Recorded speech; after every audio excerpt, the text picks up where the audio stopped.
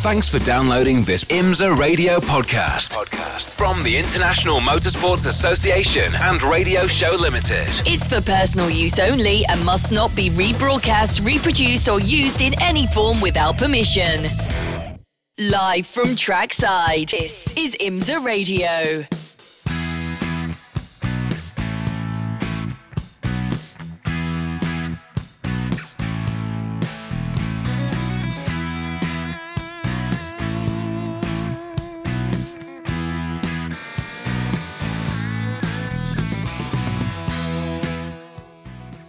Hello everybody and welcome along to our extended coverage of the IMSA WeatherTech Sports Car Championship at the TireRack.com Battle on the Bricks. We're at the Indianapolis Motor Speedway for a packed weekend of action and this is our first live coverage from Super Saturday. Plenty to come today, including a 4-hour Michelin Pilot Challenge race that will end in full darkness. We'll have that in sound and vision for you if you're outside the US.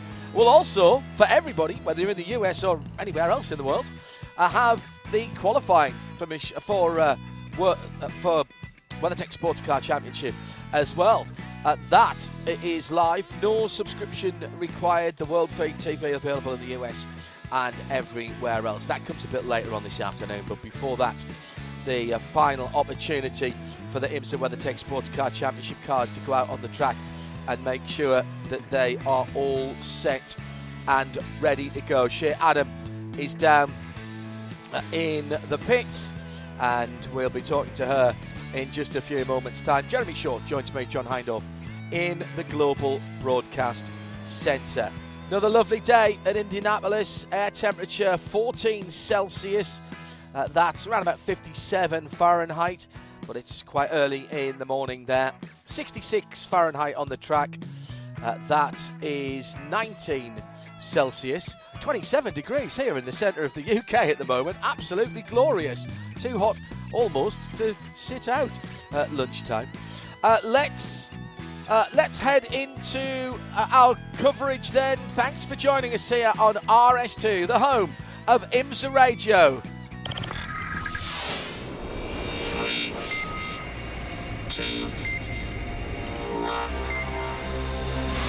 The WeatherTech Sports Car Championship on IMSA Radio. And let's get down to the pit lane straight away. Shea Adam is down there for us. Just one car at pit out, Shea. Hello. Yes, good morning. People Hello. are getting ready for this beautiful day of running at Indianapolis Motor Speedway, and one of the most excited people has to be Patrick Gallagher, because, Patrick, yesterday you and Turner Motorsports put on quite the show in practice and got your name and number, more importantly, to the top of the charts. Yeah, no doubt. Awesome to be here at Indy with the Turner guys. We'll see. Just practice, so I don't think everybody's gone yet. See how this one goes, and then obviously qualifying, we'll know where we stack up. But we got a good car, and the guys are working hard, and we're just keep chipping away at it, trying to make it better each session. It was a really good showing at VIR as well. Got back to the podium, the second step. It's been close a couple of times this year. What's it going to take to get Turner to victory lane at Indy? Yeah, I mean, GTD is so competitive, right? And we're in the game. The guys are calling good strategy, and they're putting fast race cars together. So we just need a solid race, and we'll have a shot. You know, I don't think we're the fastest car here this weekend, but that doesn't mean we can't win. You know, we just have to have a solid race, and eventually it'll happen. I know your sister car has a great record at this track. Chandler Hull in particular has done the 8-hour 3 times and won it 3 times. But for you guys in the 96 with Liqui representing on the car once again this weekend, how badly do you want to beat your sister car and get the first win for the team? Yeah, I mean, we want them to get second, right? We want to win, and we want to Turner 1 too. But yeah, we do have Liqui on board this weekend, and some guests coming, so it'd be good to win in front of them. And the Belhaven people are originally from Indianapolis, so you know, all that helps. I'm from just a couple hours down the road, so I got some friends and family coming this weekend. So it would be a good weekend for a victory. That's no doubt. As if there's a bad weekend for a victory. Good luck this weekend, Patrick. Thank you very much. And Johnny was practically purring when I found him this morning because these conditions are ideal for a Midwest boy. I am sure they are. Thank you, Shay. A couple of minutes away from getting this 1 hour 45 minutes session underway. Everybody gets an hour and 30 minutes. So we'll start with the least experienced drivers. They go out on the track first.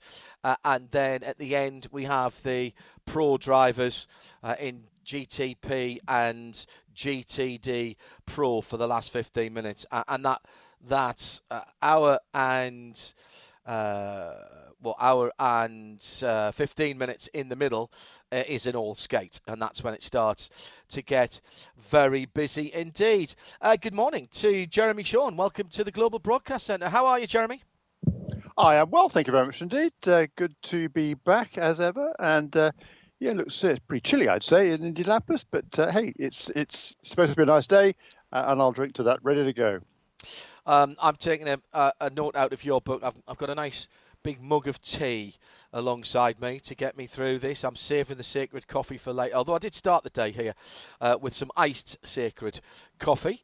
And we will save the rest for our evening race tonight, because it's a bit of a long shift this evening, going into the early hours here in Europe. What are we going to see in this session, Jeremy? It was fairly uneventful yesterday for free practice one. The 31 Cadillac went behind the wall, but then came out right at the very end, the Whelen Engineering red and dark grey car. But other than that, it was pretty much people getting out there and turning laps. It was. Lots of people turned a lot of laps really during that session. It was pretty clean. I don't think there were any red flags, were there? And the only car that didn't cover at least 30.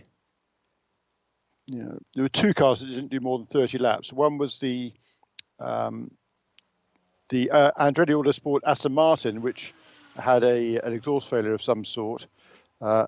So that their bad luck continues. And aside from that, the only car was the one you mentioned, the Whelen Engineering Cadillac, car number 31, that was behind the wall for quite some time. So I'm sure we'll find out what was wrong with that one. But everybody else turned, the majority of cars turned more than 40 laps. So most of them had been here, well, most of the GTP cars at least, had been here for the test at the end of July. In the other classes, there are only sort of 4 or 5 takers in most of the other classes. So there weren't a lot of other cars here during that test, but they got plenty of track time in yesterday. So should be well prepared for today's race and just continue to prepare for tomorrow.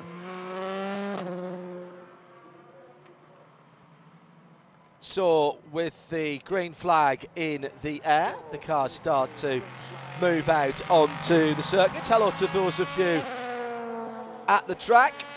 And particularly Tom Marshalak, who's down from Ohio, already tweeted in. I've decided you could make a living as a John Doonan lookalike, Tom. Definitely. You could, when it starts getting dangerous and John needs a stand-in, if they change BOP or something, then you could certainly double for him. No doubt about it.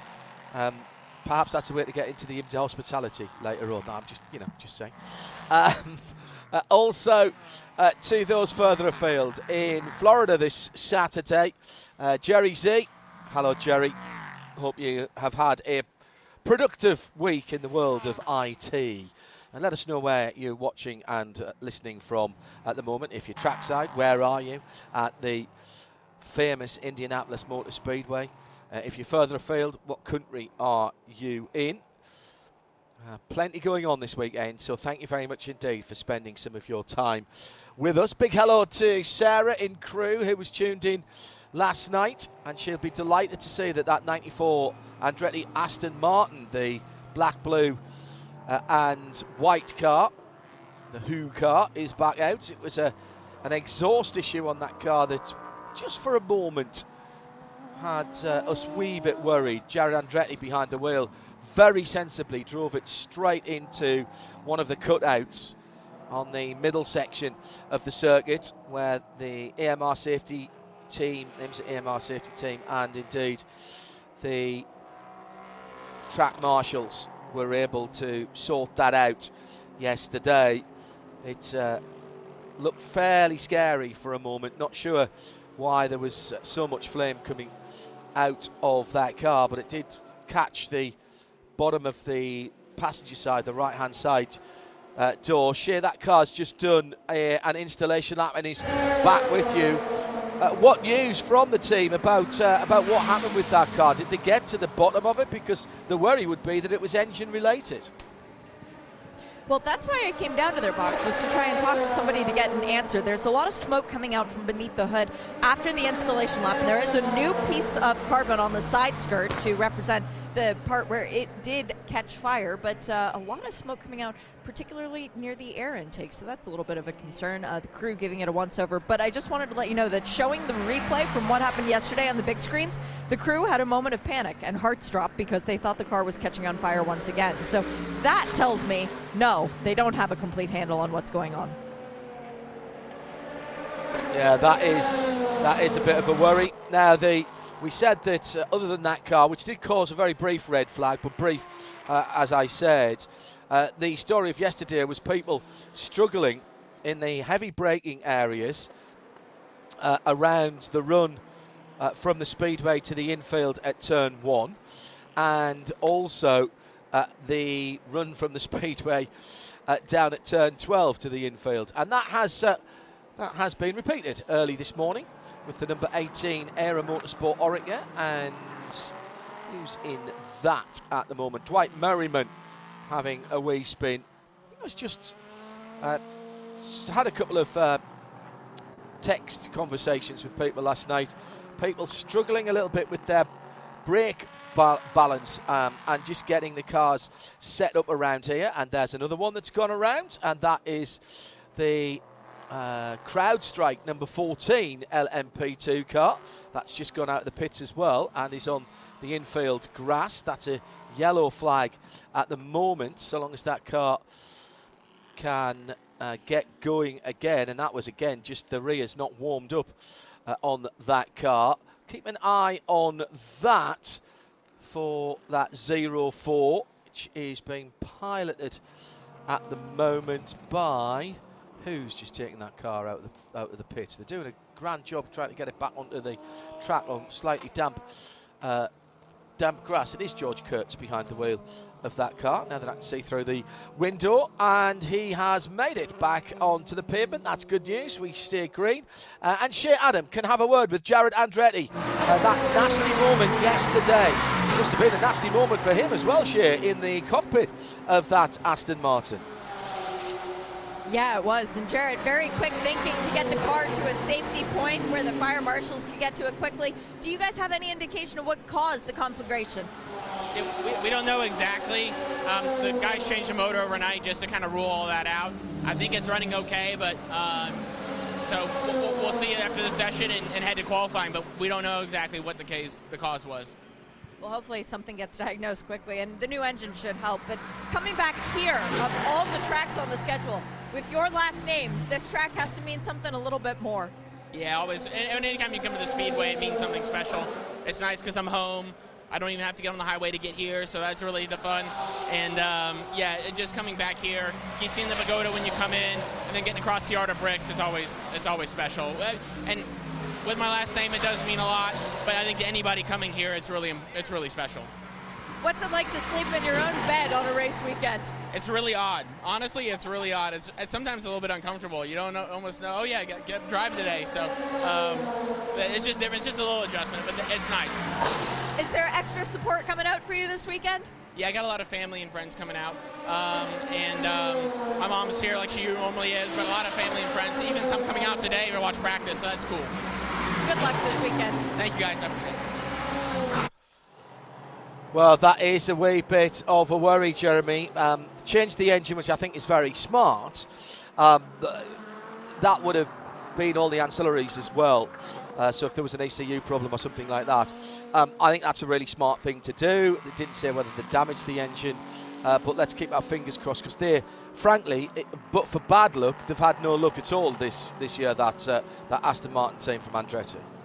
That's exactly right, John. And the two races they've attempted to do, or have started, Jared's been taken out towards the end of his first stint by somebody completely not of his own making. So, yeah, really unfortunate. Of course, Gabby Chavez not even turned a racing lap this season. Yes, unbelievable.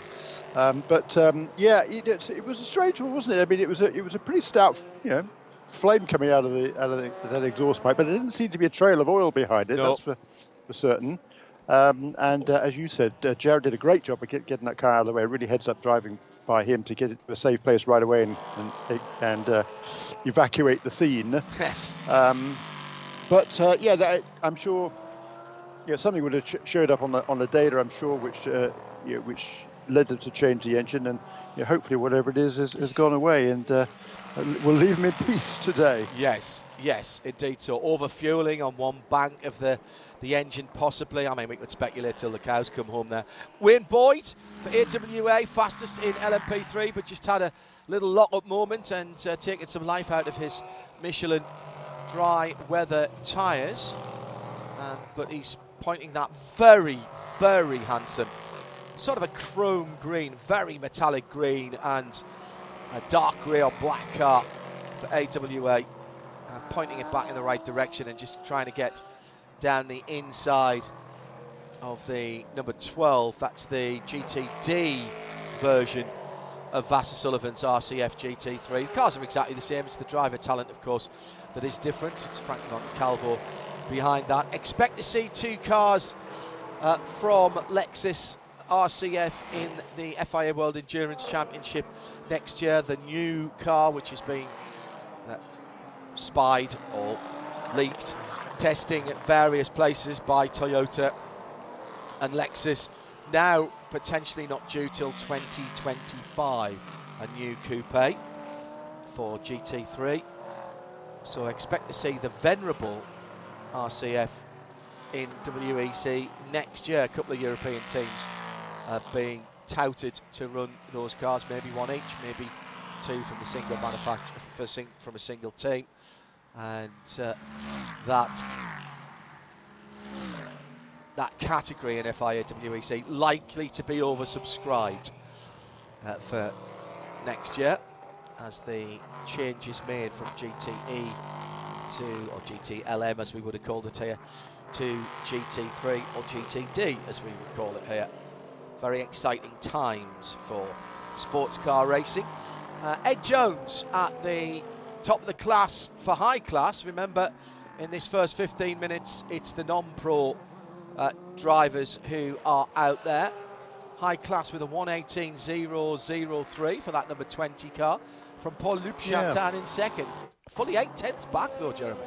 Yeah, but still early days, of course. And this is the first 15 minutes of this session this morning is for the non-pro teams. So no GTPs, no GTD pros. Anybody else can go out there right now. And I've got to give a shout out and a thank you to Ed Jones, because a couple of days ago he spent some time at Racecraft One, based here in Indianapolis. Sim trainers, motorsport training of all types, and he helped the two Team USA scholarship drivers do some preparation to get ready for the Formula Ford Festival and the Walter Hayes Trophy coming up. So thanks, Ed, for spending some time there.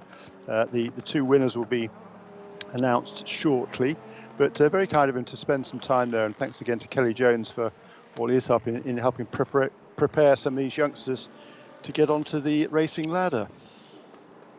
And who are the two this year? Yeah, well, that's to be confirmed. Actually, it'll be hopefully this week. Once we've got this weekend out of the way, it's a bit too busy. Understood. Understood. If you're not aware of Team USA, Jeremy's been grafting away for very many years now, and some very big names have had an opportunity to go outside of the US in the early parts of their careers and experience different types of racing. Formula Ford has been not exclusively, Jeremy. There was a bit of Toyota Race Series for a couple of seasons, wasn't there? Yep. There's been some F3, there's some Formula Palmer Audi, there's various other things over the years, but Formula Ford still is a tremendous training ground for young drivers to prepare themselves for the sport, and a lot cheaper than anything else out there these days. No wings to replace when you go off, not if when.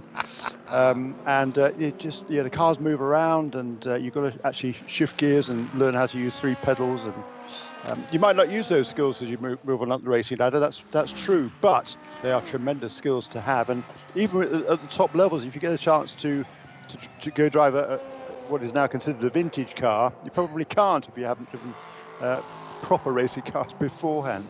So I think that's pretty cool. And it was great this year. Joseph Newgarden, of course, finally got his first Indy 500 victory this year. He was a Team Assist Scholarship driver back in 2008, 15 years ago. Hard to imagine it was that long ago already.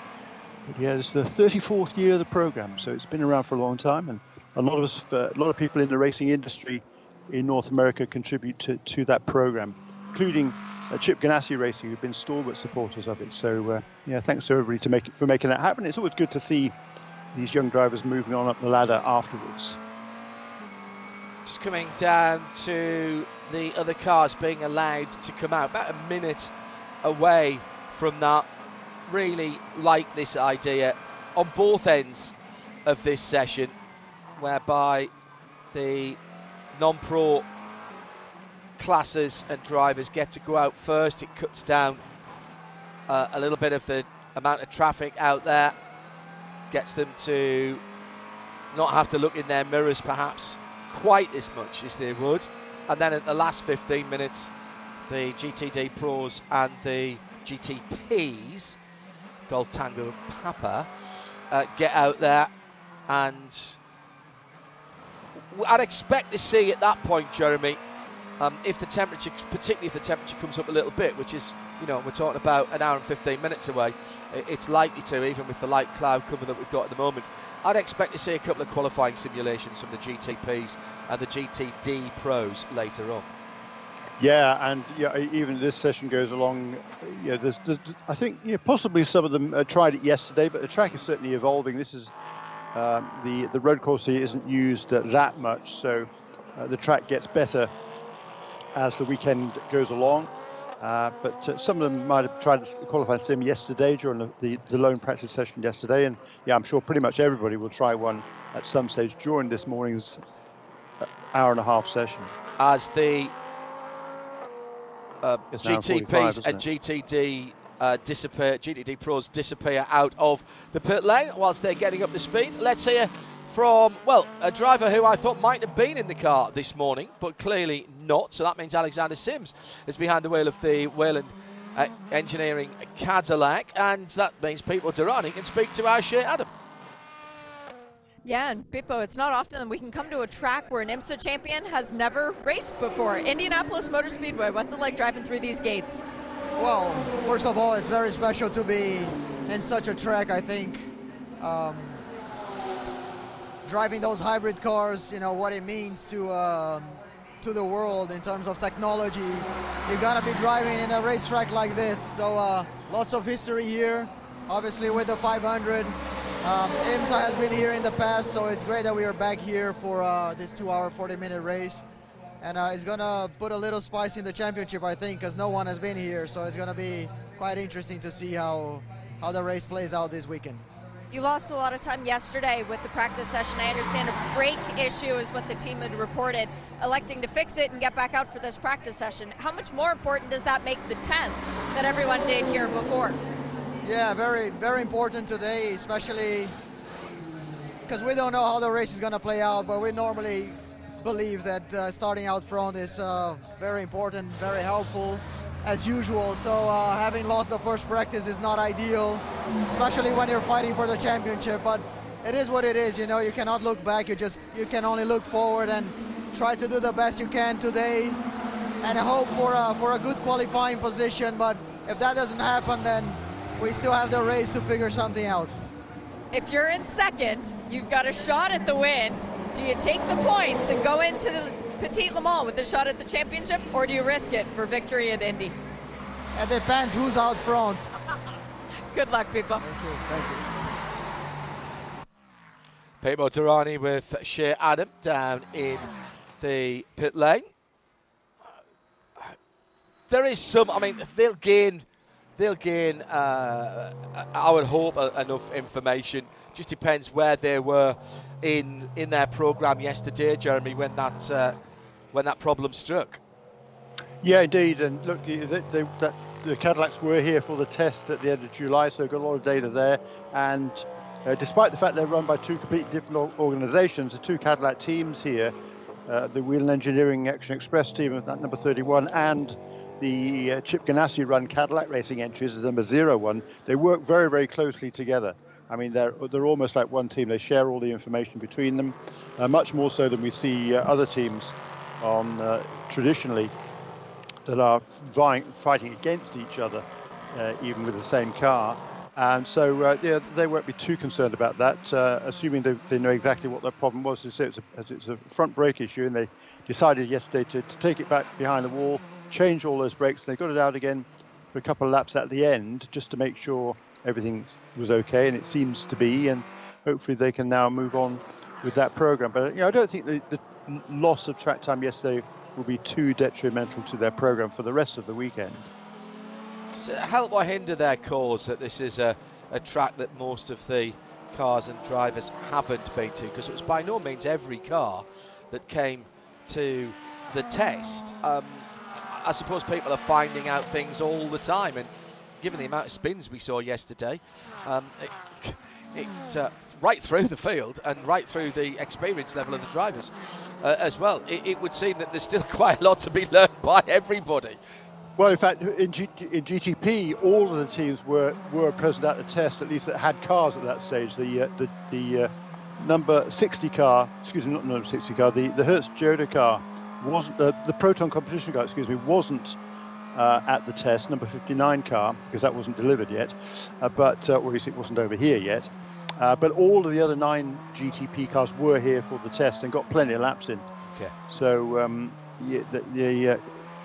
I think nobody, is behind the 8 ball here in terms of GTP cars. But for the other classes, you're right. I mean, there were only 3 LMP2 cars that are here for the test, number 11, number 04, number 18.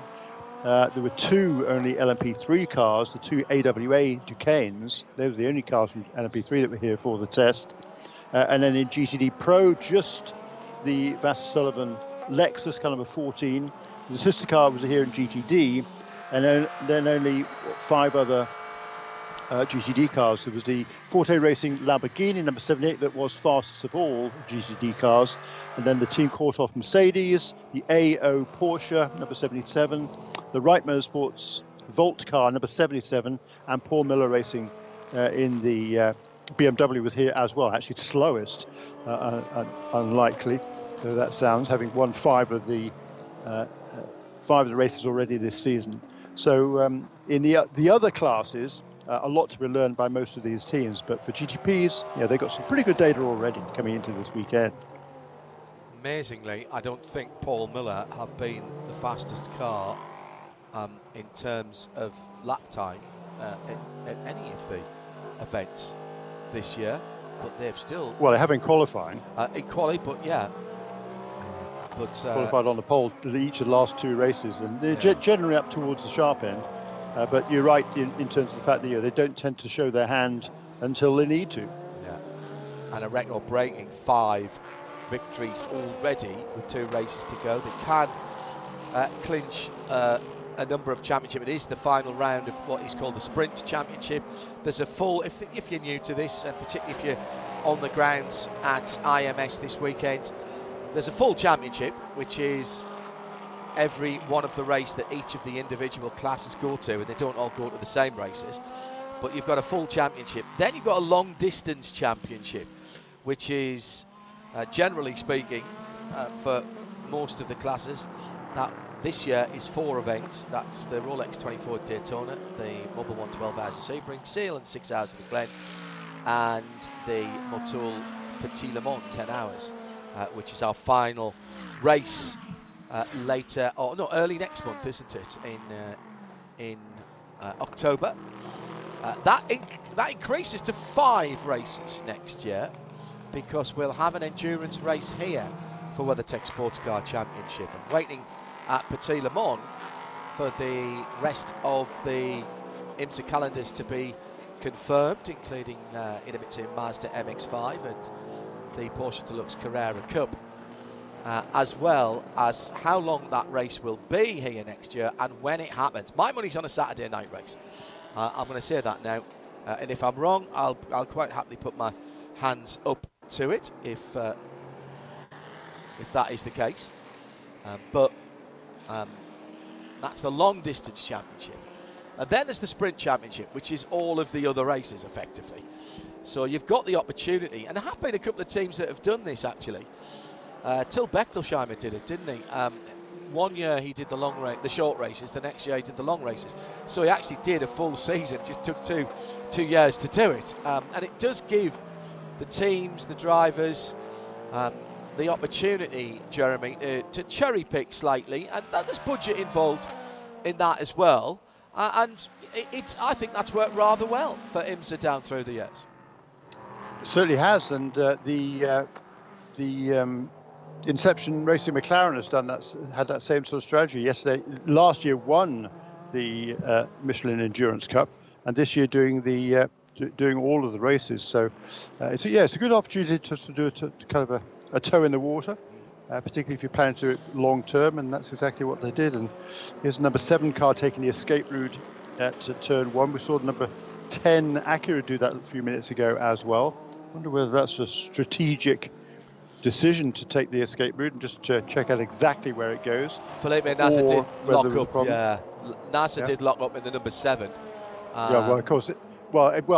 He yesterday, you might remember, didn't take the escape route when he should have. So he might have been instructed to make sure he goes through there to figure out where he should be going. Don't know whether there was any penalty. Did say after that yesterday. No, I can. Interesting, because the drivers are instructed pretty clearly what to do if they go straight on there, and he didn't.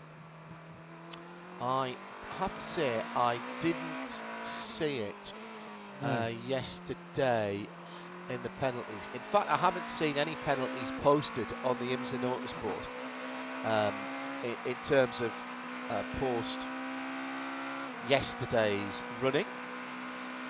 Very good on the Alcamel IMSA site, amount of documentation, including all of the points possibilities for the different championship for the races here this weekend. Sprint Cup, the full weekend. Truman Aiken as well, which we often don't speak about until the end of the season. That's for the best non-pro drivers.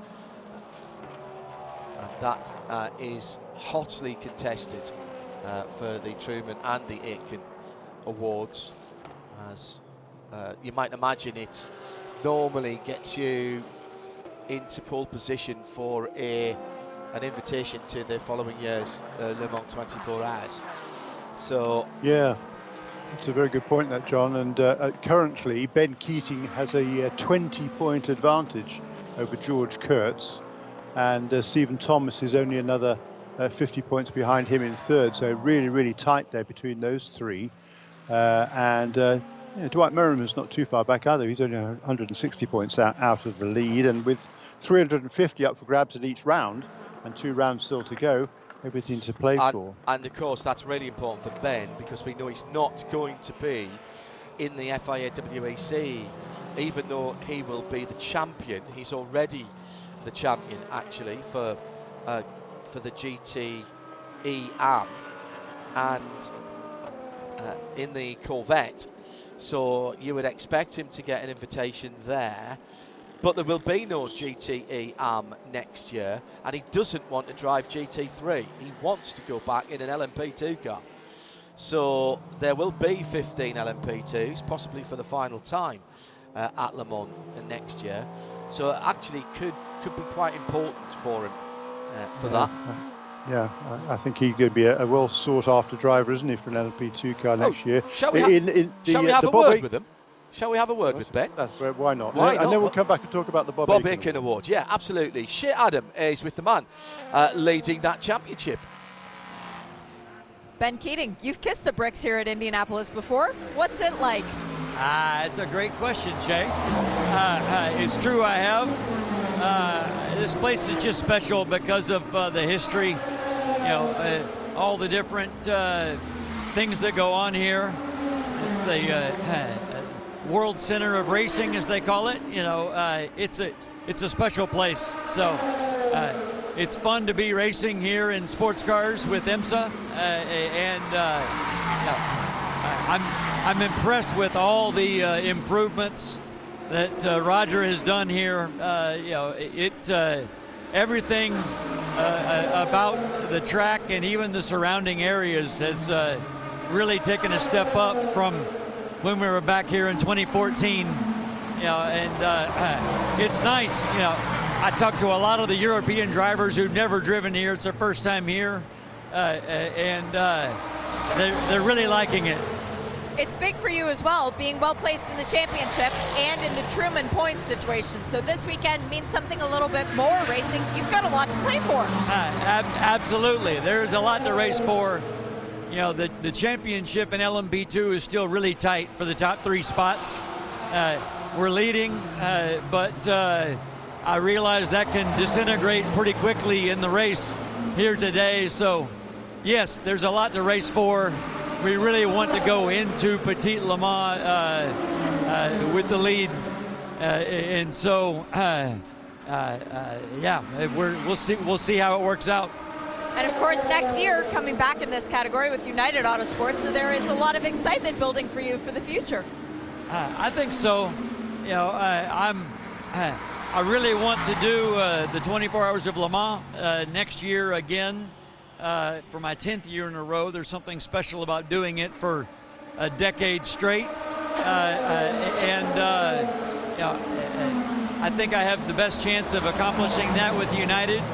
And so it'll be fun to be with them and just kind of see what it's like on the other side of the fence. I love these guys here at PR1. They're like a family, and we really enjoy each other. But it'll be exciting to just see something new. Well, hey, thanks for the chat. Good luck this weekend getting back to kissing the bricks. We've just gone to red flag because the Tower Motorsports car with Louis Delatraz, that's a bit of a shock, but it's his first time here. He's off in the gravel between turns 1 and 2. Yep, and he is not coming back from there.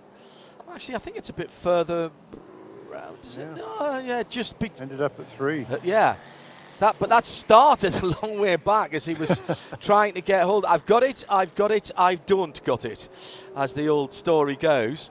Left, right, it was coming out of turn 1 and 2, dropped the right-hand Michelins over the edge of the curb there, got the swapper on, the old tank slapper as the motorcyclists call it, and it looked like he'd held onto it, and then it gripped up and dived off to the left. And he just has, again, dropped the left-hand side rear Michelin into the gravel trap. And the gravel trap has done its job, and it doesn't want to release the orange, black and white number 8 car, which had been sitting in second position in LMP2.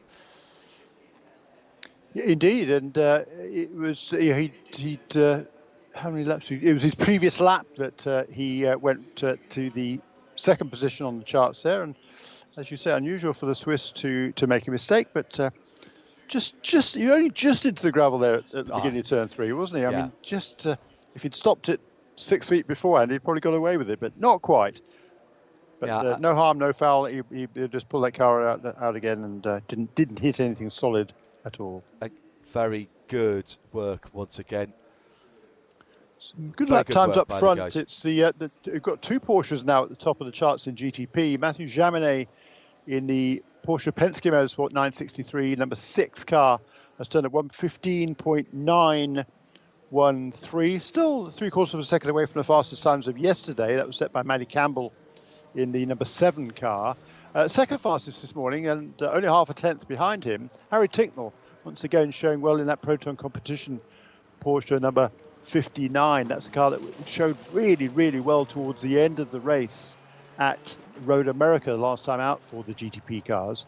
And as he was telling Shea Adam yesterday, when he spoke to her in the pit lane, they're learning rapidly about what makes that Porsche Proton competition Porsche tick. And of course, they're also doing the WC as well. So learn some more had some more really good information a week or two ago in Fuji, where they also ran well, I believe, John, didn't they? So making full use of that. And yesterday, that car was in the 7th position, but only 3/4 of a second off the fastest time. And today, in the early stages of this session, P2. Yeah. It's a different car, of course, that they're racing in the FIA WEC. Porsche did take the opportunity to make a couple of very small detailed changes. You'd have to put the cars side by side to notice the difference, but just a little bit of rear aero detail, and it is very small.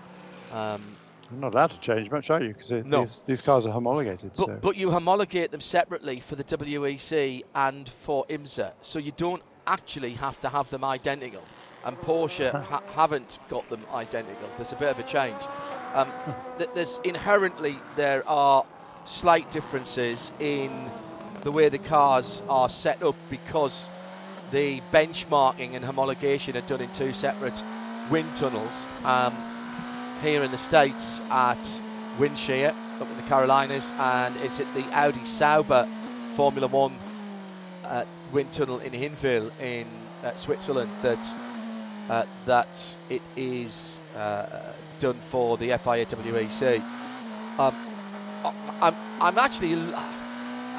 not surprised that Porsche took the opportunity to do a few little changes. I suspect that the compressed development time for everybody else, Porsche had their car out first and it tested first in Europe, and therefore they had a wee bit more time to decide what they wanted to do for the US spec cars. Everybody else didn't. I suspect if there'd been a longer running time, you might have seen things that were quite different on those cars.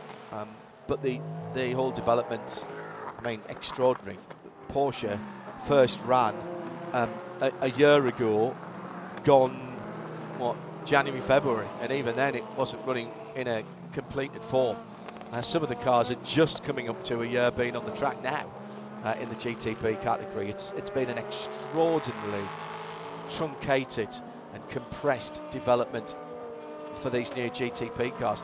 And generally speaking, Jeremy, for all of the complexities, and they are particularly complex. I was at Spa with BMW and Team WRT, not last week but the week before, and had a good crawl over their new WEC chassis. These are exceptionally complex cars in every way, shape and form, and new, and yet, generally speaking, they've run pretty well straight out of the box, and they've been fast.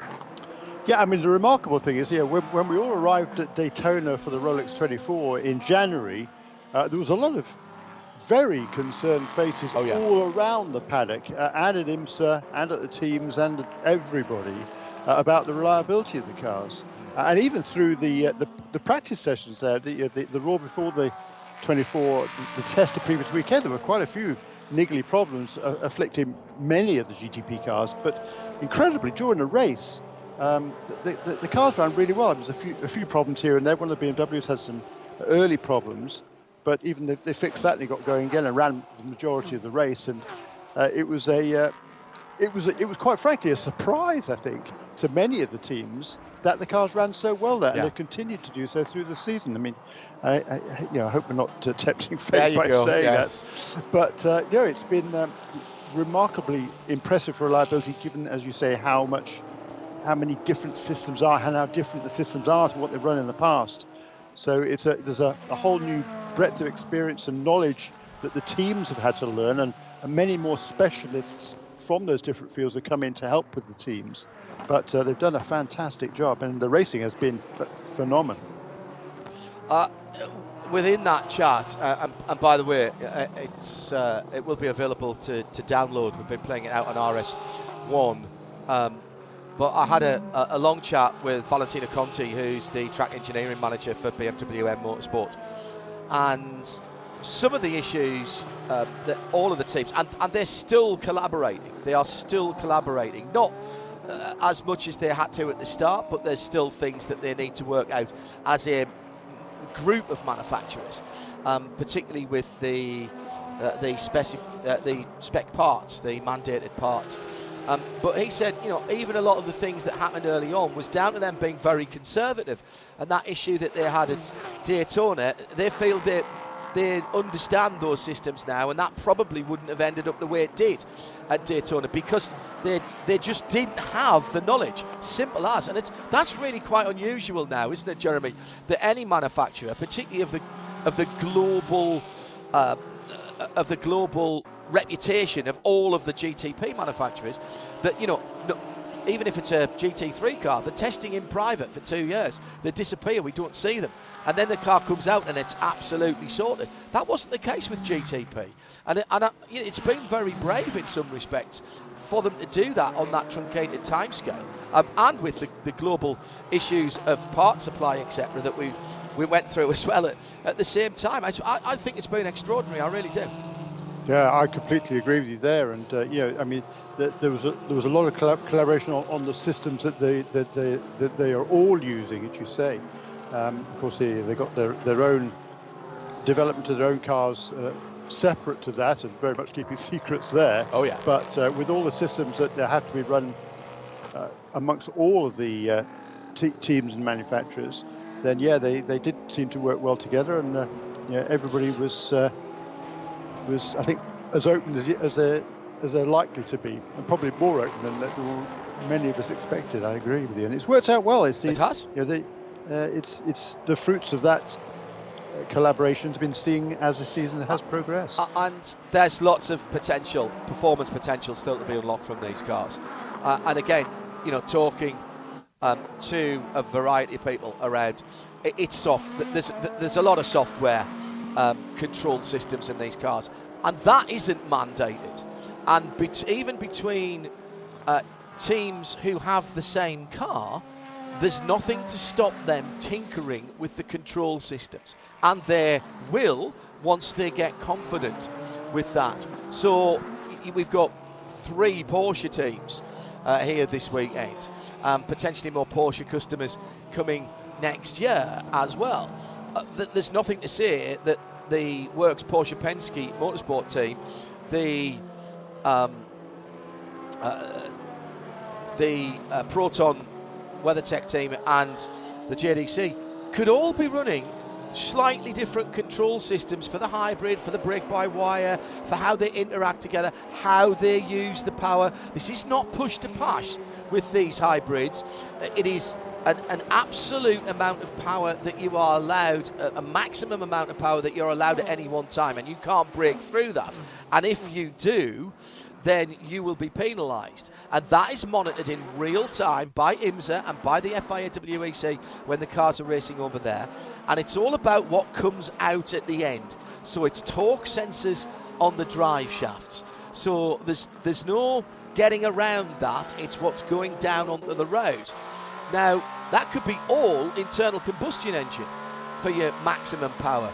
Or it could be a mix of internal combustion engine and electric motor from the hybrid, which works on the rear axle as well on these GTP cars.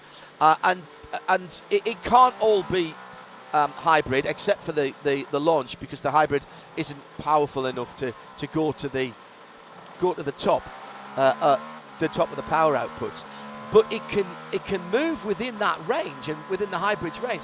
And that, to me, is bafflingly clever, that the systems are doing that, and the drivers are able, Jeremy, to influence that from the settings, from the tools that they have, both on harvesting, which helps their braking and potentially rear locking, and then deploying that, which also can help how the power comes in, particularly in a different scenario between wet and dry.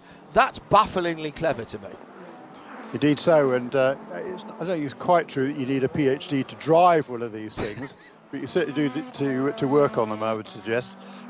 Slight exaggeration perhaps, but there are some very, very, very clever people here, and from the driving perspective, to really get the most out of these cars, they've got to have done their homework.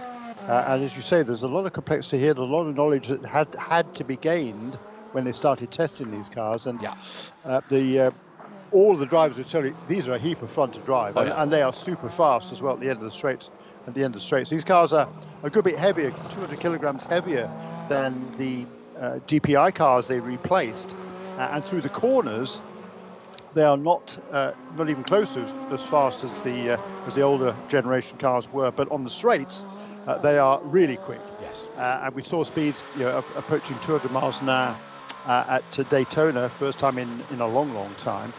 The drivers love them, and they've certainly created some great competition as this season has progressed. And by the way, we were asking a little while ago, weren't we, how the number 31 car was faring after the problems yesterday with the braking system. Well, for a few brief moments, Alexander Sims went fastest in number 31 car just a minute or two ago. He's just been eclipsed by Felipe Nasser in the number 7 Porsche Penske Motorsport, Porsche 963, by 0.043 of a second. So the fastest time now this morning is a 1:15.477 for Nasser. Spin down at turn 1 is the Corvette, facing the wrong direction, just off the apex, but just far enough off that people, I think, will be able to see that GTD Pro car, and it is now into first gear and pulling away, and that was Antonio Garcia, although we did have somebody missing the turn 1 as well. So a Porsche on top in GTP, but a GTD Porsche, Shea Adam, not having quite as much luck at the moment. What's going on down at the number 91 Kelly Moscar? Well, I look at the tower, and I see the 91 is currently the second quickest GTD car out there. Kai Von Berlo just bringing it back in. He is an absolute madman. Indianapolis Motor Speedway is not the track that is his favorite, because in the past years, it's where his Porsche Carrera Cup championship has ultimately been lost. He is looking for more speed, and they have just taken wing out of that car. So keep an eye, because the 91 Porsche might just be about to go to the top of the charts. Another car we need to watch for when they do get out is MLT Motorsports, their number 54 LMP3 machine. Jason Rabe was standing up on the wall, helmeted, ready to get in the car. He said they're having a driveline issue and the car is still in the pit lane. I talked to him a good 10 minutes ago and he was ready to go. He said it should only be 1 more minute. Looks like it's a little bit bigger of a problem for the 54 than just 1 minute fix. Antonio Garcia was assisted into that spin by Patrick Pilet in the number 9 driveway Motul FAF Porsche. A little bit of damage on the left, actually a bit more than a little bit of damage on the left-hand side front of Pilet's car. He's actually put a hole in there now that does he's shedding a bit of carbon fibre as well there, and I think he's displaced one of the cooling radiators at the front of that car. The GT3s still have various bits and pieces of cooling ducting as well around there. The RSRs, the GTE, GTLM cars, all of that was moved into less vulnerable places.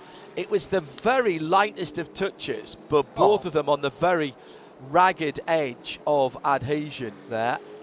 I think that would have got a penalty during the race, Jeremy. Well, I mean, is this free practice too, or is this the race? Yeah. I mean, that was bizarre, to be honest. I mean, Antonio Garcia was driving the Corvette, and he defended the position. Yes, he did. As if it was the last lap of the race. Yes, that's true. Patrick Pilet was coming up behind him in the Porsche. Clearly didn't want to let it past, and Patrick Pilet clearly thought, okay, well, fine, in that case. Let's practice for the race, and I'll give you a punt and see what happens. That was extraordinary. Pilet really bizarre. Pilet in the pit lane. By the way, and the number 54 MLT Motorsports, Ligier that Shea was just talking about. The good news is that Dakota Dickerson has set the fastest time in LMP3 in the early part of the session before that problem manifested itself. But again, that was just a bizarre incident during practice between that Corvette and the Porsche. But I think, there are going to be incidents at turn 1 during this race tomorrow. Make no mistake. Shea Adam has an update from the pit lane as we have another car running straight on at turn 1, and this time it's the 01 Renke van der Zande, the Cadillac Racing, but he's just about to keep it on the track. Where are you, Shea? And I did hear through the noise engine issue. So which car is that we're talking about? That was MLT. It looks like it is an engine issue for that car, and they might have to go back behind the wall and lose a lot more of this session, which is not good because they still have about 45 minutes to play with. But I am rapidly approaching the Pfaff Porsche. Second time in 2 weekends where they have front end damage to this car, and they do have a brand new carbon, pure carbon. It's black, it's shiny, it's not stickered up. It's quite beautiful. A bumper cover that is going on the front of this Porsche, so it should not take too long for them to get it turned around and sent back out, which is good news because the Penske Porsche organization is one pit box ahead. And, well, if there's one person you'd want to upset when you are at their home track, it would be Mr. Penske. And Matt Campbell is up on the wall, ready to take over for the number 7. Nick Tandy, I saw a few minutes ago, ready to get into the number 6. So both of those cars coming in to make driver changes as we have an hour remaining for the pro category cars. Missing the chicane on the far side of the circuit, the number 60, Colin Brown.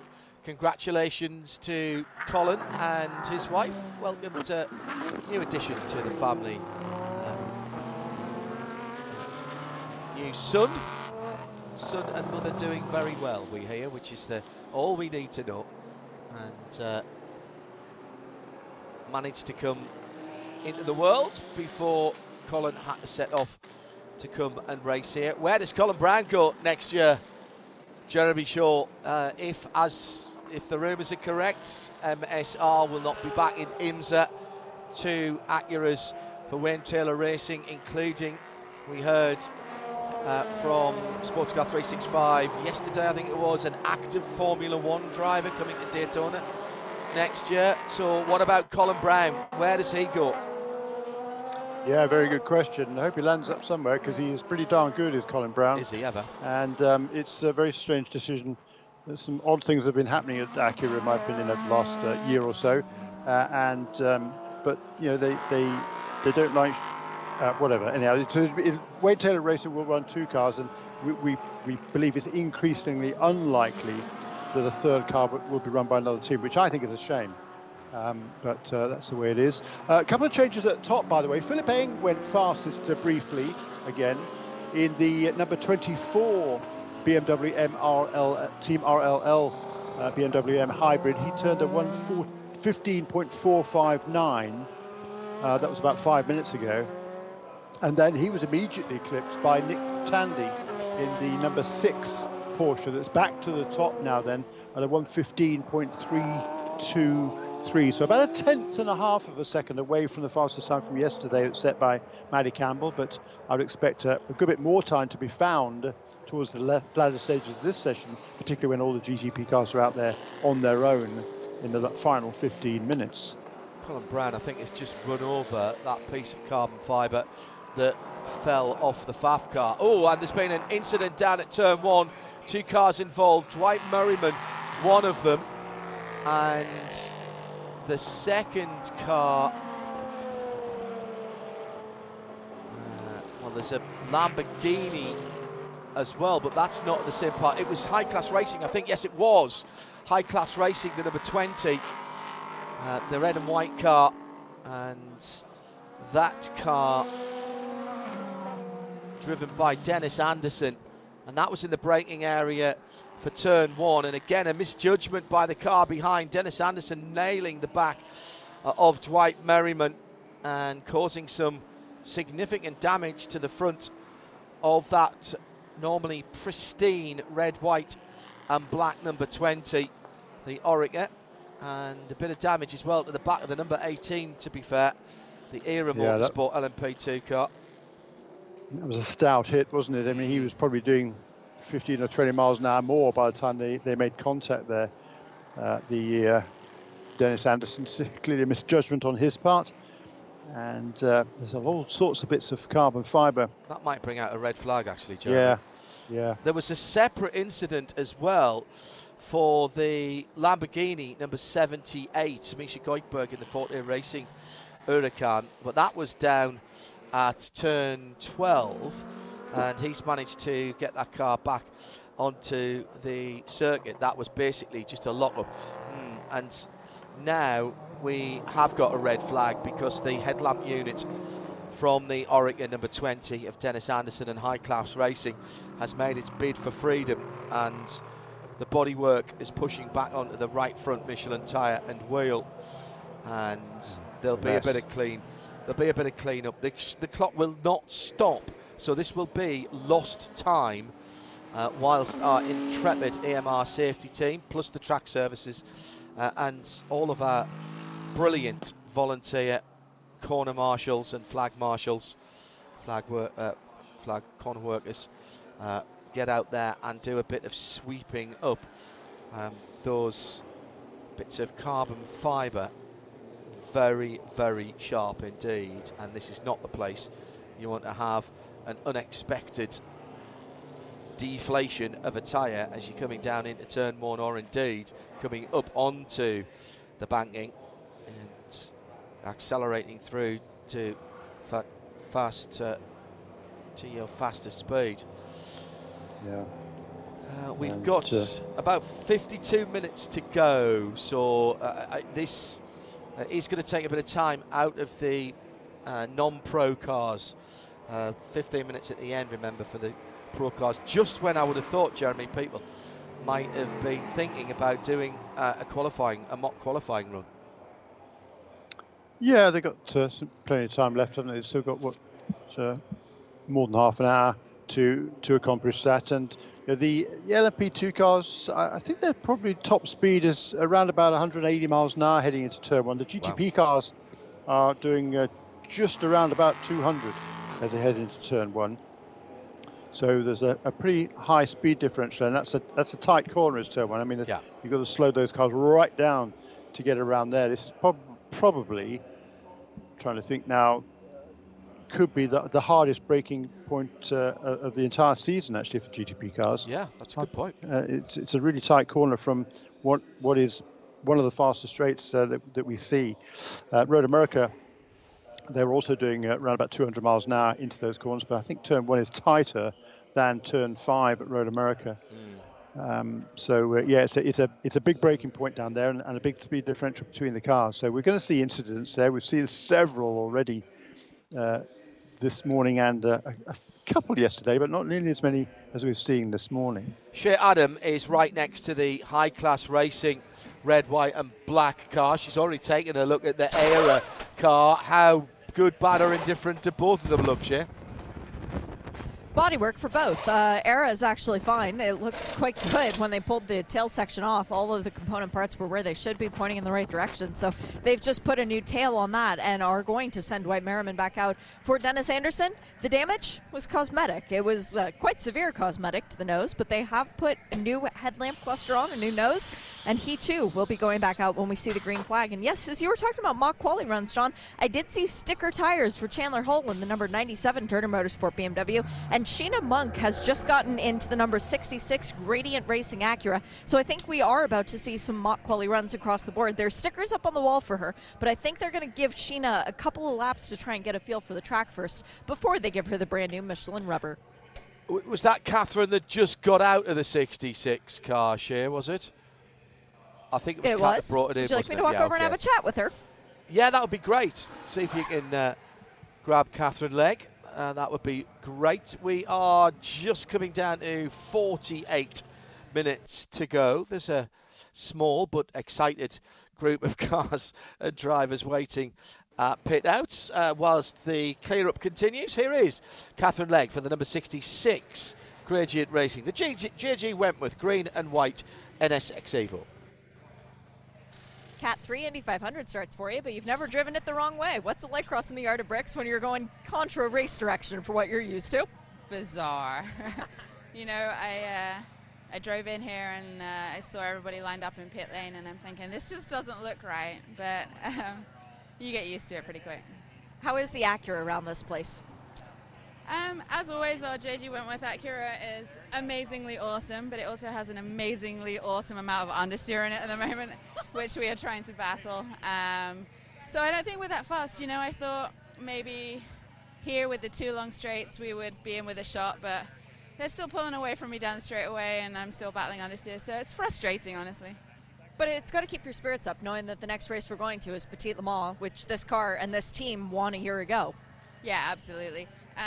It's so dependent on the conditions as well. You know, this afternoon for qualifying, it's going to be a totally different car. And then again in the race, depending on what the conditions are. So it was really chilly this morning. To get any temperature into the tires was no easy feat. So it's all going to change. And I have every ounce of confidence in my team that they will figure it out and give me an awesome race car. The track was really dirty yesterday. It almost looked as if dust was being sucked out of it by the GTP cars. I know that's not what was actually happening, but it's just the illusion. Was it cleaner today? A little. It's a funny surface, you know. It's like really smooth and shiny, and so we're really struggling to find grip here. It's one of those things where the Acura is awesome at tracks like Sebring and Long Beach with bumps, and then you come to a billiard smooth track and we're sliding around a little bit on top of the surface, and we need to find some load in the tire. Sheena's just got out. The green flag is back out. I'll let you get on heads and coach her around. Good luck this weekend. Thanks, babe. Catherine Legg with Shea Adam. Shea, one thing that Jeremy and I were talking about yesterday, and I forgot to ask you to find this out, and I'm not sure who you'd speak to about this, but we're not using the full length of the pit lane. We're only using just over about a half of it.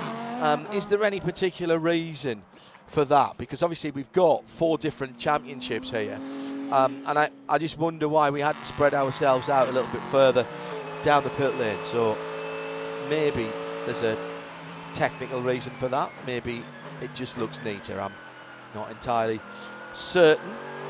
Failure to adhere to the red flag.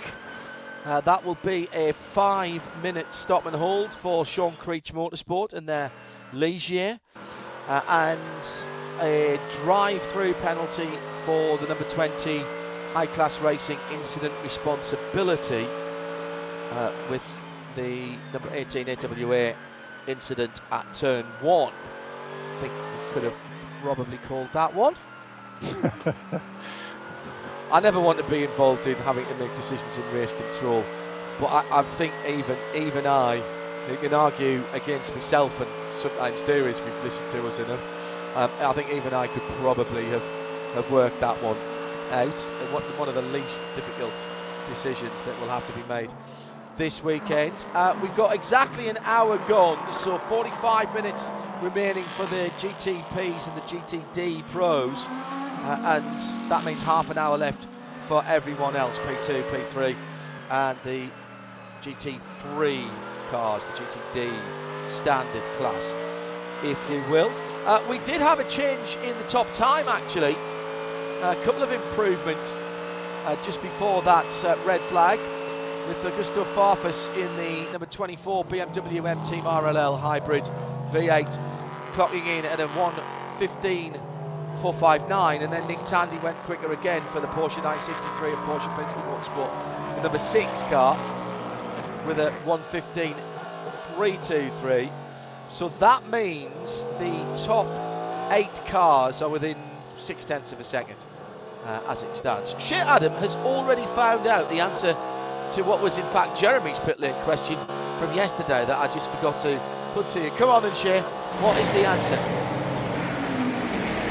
Whenever we need an answer about the pit lane, we turn to the lead pit official, Johnny Knotts. The pit boxes are a standard 23.5 feet. That's basically what we've been working with all year. Sometimes it's been 23 for the majority.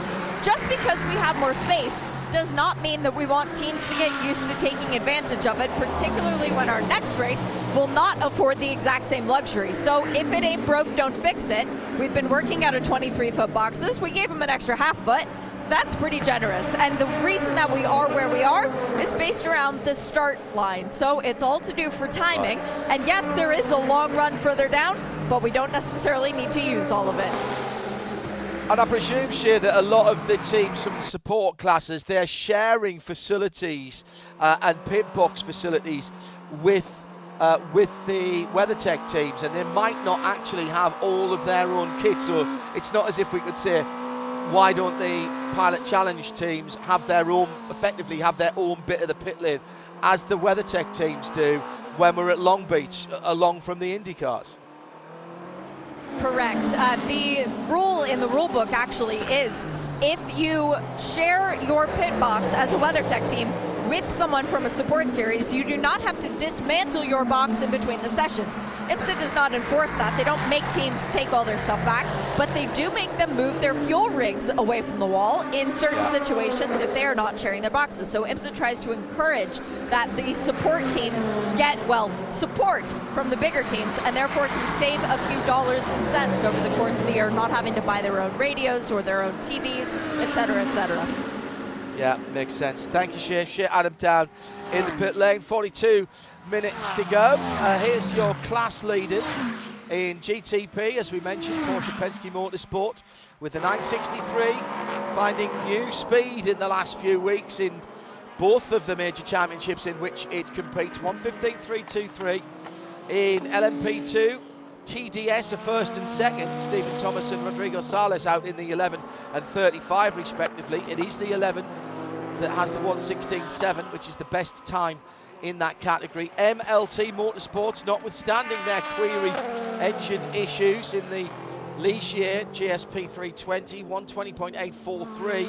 That's about a tenth better than the next best, which is the number 13 AWA. Then Junior 3 Racing's number 30, and then the second of the AWA cars, Anthony Mansella in the 17, and then another Junior 3 car actually, Guillaume de Oliveira in the 29. In fact, as I say that, Josh Burden's just improved in LMP3. He goes up to 5th, and Matt Bell for AWA goes to the top of the times. In GTD, we've got a spinner out on the circuit. I'll get to that in a moment. In GTD, it's Misha Goldberg's Lamborghini, which is quickest, the number 78 in GTD. And in GTD Pro, just about a half a second further back, it is Daniel Unkadea for WeatherTech Racing in their 79 Mercedes. And that was the number 20 car of Dennis Anderson, the high-class racing machine, just having a wee spin at, is that coming through turn 7? 8 and 9. Yeah.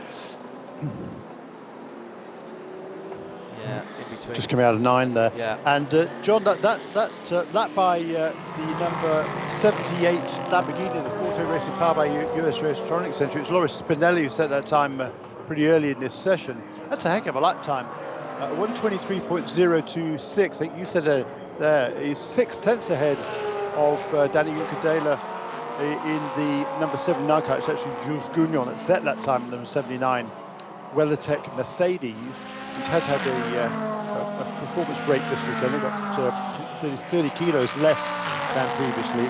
But that lap time by Loris Spinelli was a stunner.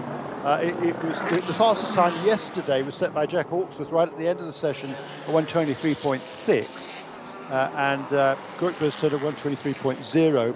The fastest time in the test was also by that number 78 car at a 1:24.1, so more than a second found since the test by by that team. And the MLT Motorsports Ligier, that, as you say, just been eclipsed by Matt Bell by 0.003 of a second, is back out on the racetrack. Jason Rabe has turned a few laps. He's turned, I think, he turned a couple laps before that red flag.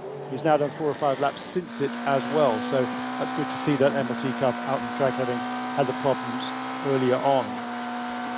Just to follow up on something that Shea was talking to Roman DeAngelis about last night at Heart of Racing, talking about the rumours of a potential development programme for the Aston Martin Valkyrie undertaken by Heart of Racing. Nick Tandy, by the way, straight on at turn 1, rejoins in the approved manner, and actually rather speedily as well. Didn't lose a lot of real estate there. That was really impressive by the man from Bedfordshire.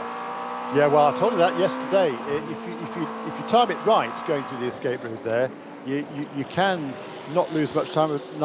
I think he did that on purpose. I reckon he did that on purpose to see how quickly he could get through there, because he clearly wasn't braking. He didn't lock up or anything. He just went. That was definitely on purpose, and he's nailed it.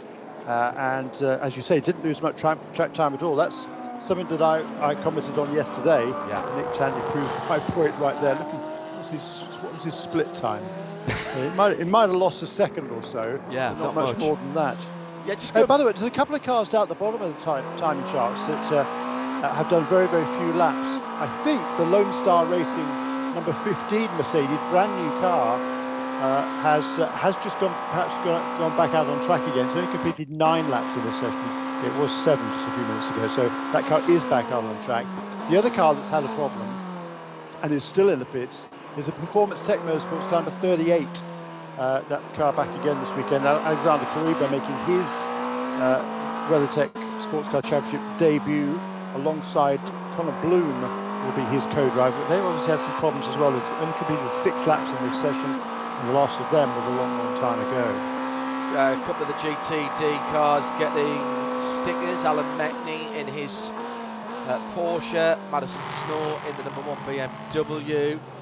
Just that I've noticed in the last couple of moments. Yeah, just to pay Russell Ward as well for Winward Racing in the AMG. Just to pay off that story then that we were talking to Romain De Angelis about last night. Good save. Very good save by the NSX. Carl Marcelli. Just strayed the right-hand wheels onto the grass under braking for turn 7 there, John, did Carl Marcelli. And he just about got it back again. Great save. So, excuse me for interrupting. No, people are trying hard here, including Jimmy Bruni, who's just had a little loop as well in the WeatherTech Proton GTP. Just very quickly, Ian James was caught up with by Sports Car 365 Indianapolis Motor Speedway, and he's played down the hypercar program, at least in terms of it being quote-unquote imminent. And the quote that John DeGeese has got from him is that they envision staying in the GT ranks for the next couple of years. And I'm not surprised by that, because as we were saying last night, even if they did want to do that, there's a heck of a lot of work to do to get that car to comply with the current hypercar or LMDH rules. Actually, it would be a version of the hypercar rules that they would be into. There's a completely separate set of regulations and technical regulations for cars that are based on nominally road-going cars. So they do get some breaks, particularly on materials that they can use in engine and various other things. But the biggest problem there is that the engine that they've got in that car at the moment produces nearly 1,000 horsepower, and that's probably getting on for twice as much as you're allowed in the category for the racing cars. Now, it's not unheard of to have to dial cars back.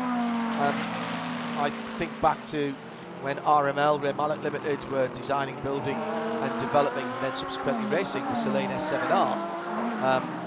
The road car was more powerful and actually had a sequential box, which you weren't allowed in the racing cars in GT1 as it was those days, so it had to be backward engineered slightly. So it's possible, and particularly within the electronics nowadays, to turn down, Hindhoff says, using very non-technical language, turn down the engines, but that does have effect on other systems, so that's not going to be the work of the moment. I noticed that if you go and read the article, Ian doesn't say that it's not happening, he just said it's not imminent, and I think that's very wise. We'd love to see that car in GTP or in LMH, but it's a little ways away. Graham Newell has a road-going car which he absolutely loves, and everyone I've talked to who has had anything to do with them, including Darren Turner, who did a lot of the development work, tells me they are an awesome piece of kit. But that one possibly on the back burner for a wee while. Think back with the McLaren F1 GTR as well. That one had to be dialed back a little bit in its time. New time at most of these GT3 cars are the same. Yeah, absolutely. Most of the road cars are much faster on the straights, aren't they? Than have more horsepower. Yeah. The new fastest time at the top. Indeed so. Yeah, Maddie Campbell just trimmed a little bit of time off in the number 7 car to go to the top. That was the same car that was fastest yesterday. So it's Porsche 1-2 then at the moment. They're separated by less than a tenth of a second. Indeed, the entire 10-car field of GTP is covered by less than 3/4 of 1 second. That's pretty tight, isn't it? This is boding really, really well for tomorrow. What's the track length that we're racing on here, Jeremy, actually? It's 2.439. Okay, 2.439, thank you. So the average speed, the fastest time, not quite down to the fastest time yesterday, 15.231 now, 15.184 yesterday by Maddie Campbell. That's an average speed of 116.785 miles per hour. For the whole lap, that's considering how much you have to break down for turn 1, that is actually pretty stout. Anything over and 13, 14 and 7 is pretty, they're all fairly slow corners. Anything over 100 miles an hour is a quick lap, a quick average lap. I mean, okay, we're not talking oval driving here, I accept that. So 1:15.231 then is the new best time. Porsches 1 and 2. If you weren't with us yesterday, been a big push from Porsche Penske Motorsport, along with their private teams, the customer teams. A lot of testing been going on in Europe at various places to try and get rid of a handling and setup instability that they feel have been plaguing the pace of that car. They went one way, they slammed the car at the ground, and that didn't seem to work. And in fact cost them a win, didn't it, at the Salem 6 Hours of the Glen. Meantime, down at turn 1, another spin, this time for Stephen Thomas in the other TDS racing car, the Fear the Taff car. He is the fastest in his category, LMP2 at the moment. So the Porsches went down low, that didn't work, so they cranked them up again. And that's bizarre. Very bizarre. Very bizarre indeed. Actually, that wasn't turn 1, that was turn 12. My apologies. That was a moment or two ago. They cranked them down, that didn't happen. So, in racing car terms, they basically jacked them up way more than they would have done and thought to do normally, to try and get some balance in the car, and then work backwards from there, and began to adjust the suspension and bring the car back down into a more normal operating window. And that seems to have done the trick. They were very quick in the run-up to Fuji and the FIA World Endurance Championship 6 Hours last weekend. Although one of the cars had a power steering pump, a power steering issue, should I say, that kept it out of the race for a while. But the other car was in with a chance of a victory for quite a long time.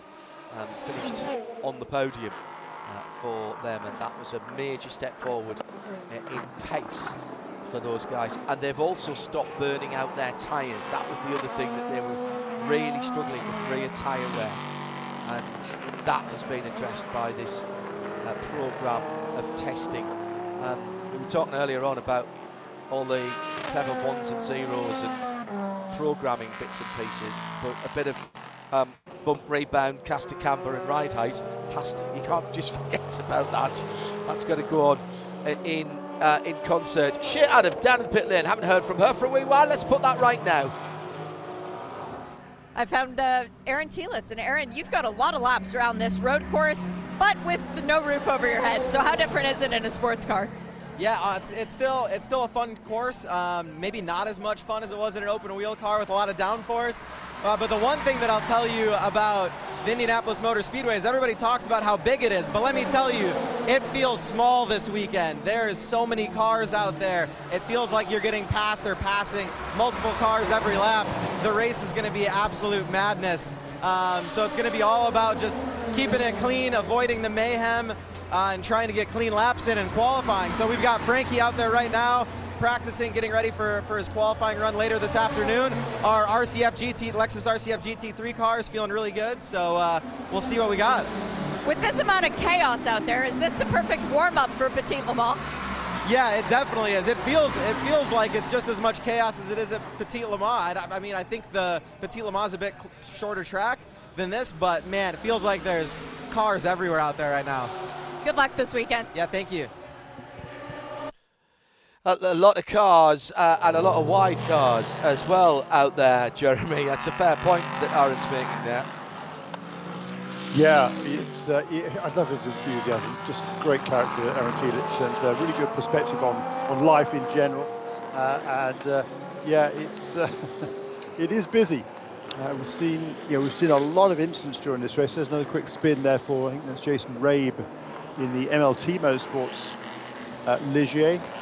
I think he maybe jumped on the brakes to avoid hitting the back of another car down there, perhaps. But it was able to continue without any damage and without any contact with anything solid. That's always good. Always good. Another minor improvement, by the way, by Maddie Cabell. Went a little bit quicker a few moments ago before bringing number 7 car into the pit lane. So 1:15.207 is now the fastest time of all, and that takes the spread from first to last to 0.764 of a second, i.e. still not very much in those 10 GTP cars.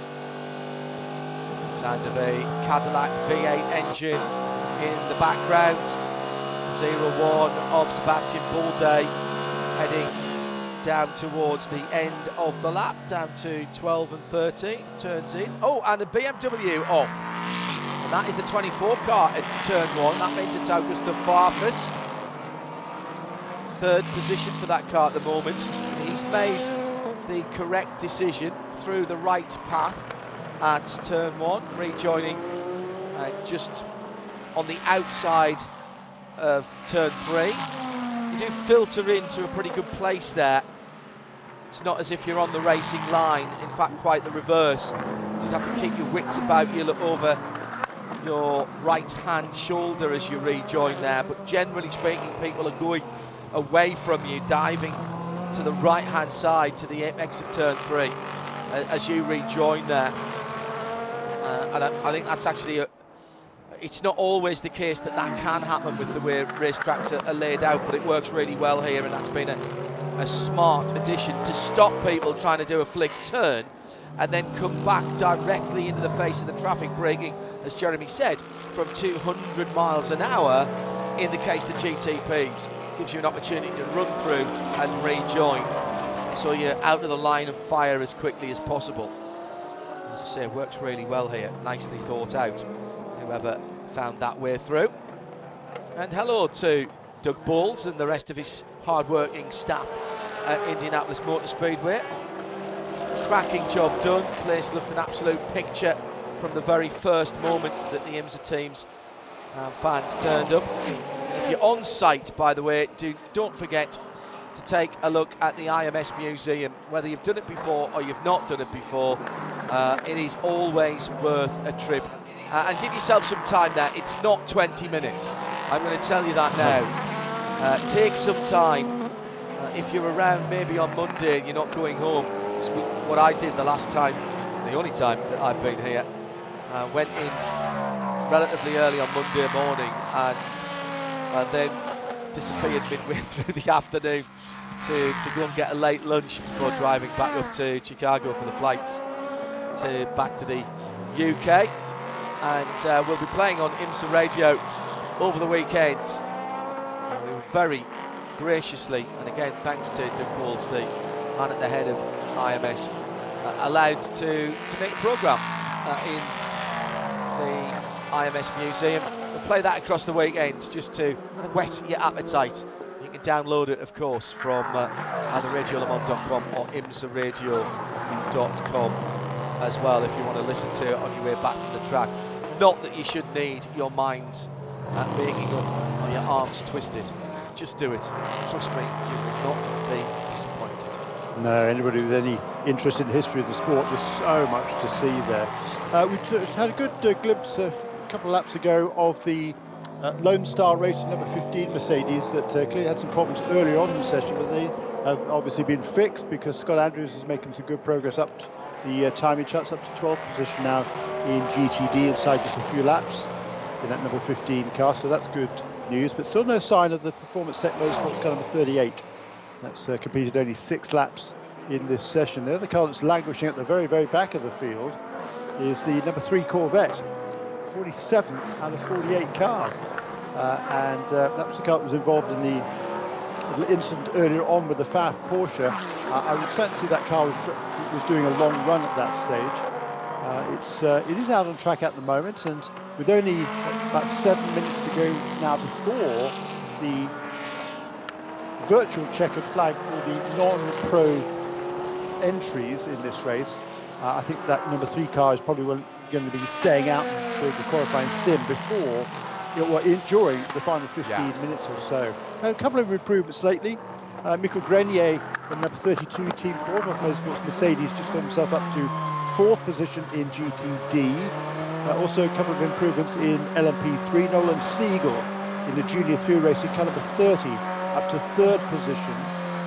And his teammate Bejoy Garg, a number 29 car, also just improved to be next up on the charts behind behind Nolan Siegel. So 3rd and 4th then for the 2 Junior 3 racing Ligiers. Problems for Performance Tech Motorsport with their Ligier GSP 320. Just 6 laps completed for that car, and it has been behind the wall for a little while as well. Corvette Racing with a little bit of lack of pace as well, sitting one off last, and the last of the GT cars, 5th of course in GTD Pro, but behind all of the GTD cars, so not been a happy morning there. A couple of cars being called for track limits at turn 6. I won't do the bingo card for you, but that is going to be one of the places that is being watched very carefully indeed. Off-track moment for the number 74, Josh Burden in his Riley a couple of moments ago, and that was coming through through turn 9 into turn 10. Let's go down to Shea in the pit lane, and we'll have a word with Matt Bell, who's been doing rather well. So Matt, I was reminded you raced here in a GTD car back in 2014. How different is this place in a P3? Other Matt Bell. Other Matt Bell. We like to do that to everybody just to keep it all confusing. So, 2014 I was just endurance races with Paul Miller. So, but yeah, we just like to keep everybody confused. So what is it like to race at Indy in the P3 car then? I mean, it's been pretty cool so far. You know, the history of this place is, it's one of the most iconic circuits in the world, never mind just in North America. So it's certainly a tricky track, definitely has its challenges. It's quite a complex technical circuit, and it's one of the shortest laps that we do with the full grid. So the traffic management side of things is going to play a huge part in tomorrow's race. It's pretty crazy out there. How important is qualifying going to be? Because it seems very chaotic running through the field. Yeah, I think looking at the times here, I mean, it's nice to currently be P1, but the field is really packed. It's super close between all the lap times. So, when you have such tight packing with your competition in lap time, track position is going to be king. So, I think qualifying is going to be super important. Pit stops are going to be super important. Every single little detail is going to go into winning this race. Good luck this weekend. Thank you very much. And there's a third Matt Bell as well, actually, now, just to further complicate matters. Shea Adam down in the pit lane there. Few improvements, Jeremy, as the cars that are going to be flagged off in about 3 minutes' time are doing their mock qualifying runs. You've mentioned a couple of them already, but there's a better time just come in GTD. Yes, indeed. Michael Grenier, we talked about him a few minutes ago. He's gone faster again, now just second quickest in the GTD ranks. Still 4/10 of a second behind that time set very much earlier by Laura Spinelli. But a good run for that number 32 car. He brings that car into the pits. Still 3 minutes remaining for the non-pro teams out there. Also improvements in LMP3. Bejoy Garg, number 29 Junior 3 racing engine, still ahead of his teammate Nolan Siegel, the Indy Next Rookie of the Year, into 3rd position in the class. Right behind them, also an improvement, but not in position, for Wayne Boyd in the AWA car number 17. So he's in 5th position now, and the top 7 cars in LMP3 are covered by half a second. That's really tight. Excellent effort in particular by John Jesbray in the number 4 car for RV Motorsports. He's 7th but only half a second off the fastest time. For his first time in an LMP3 car, excellent effort by the youngster from Texas. Yes.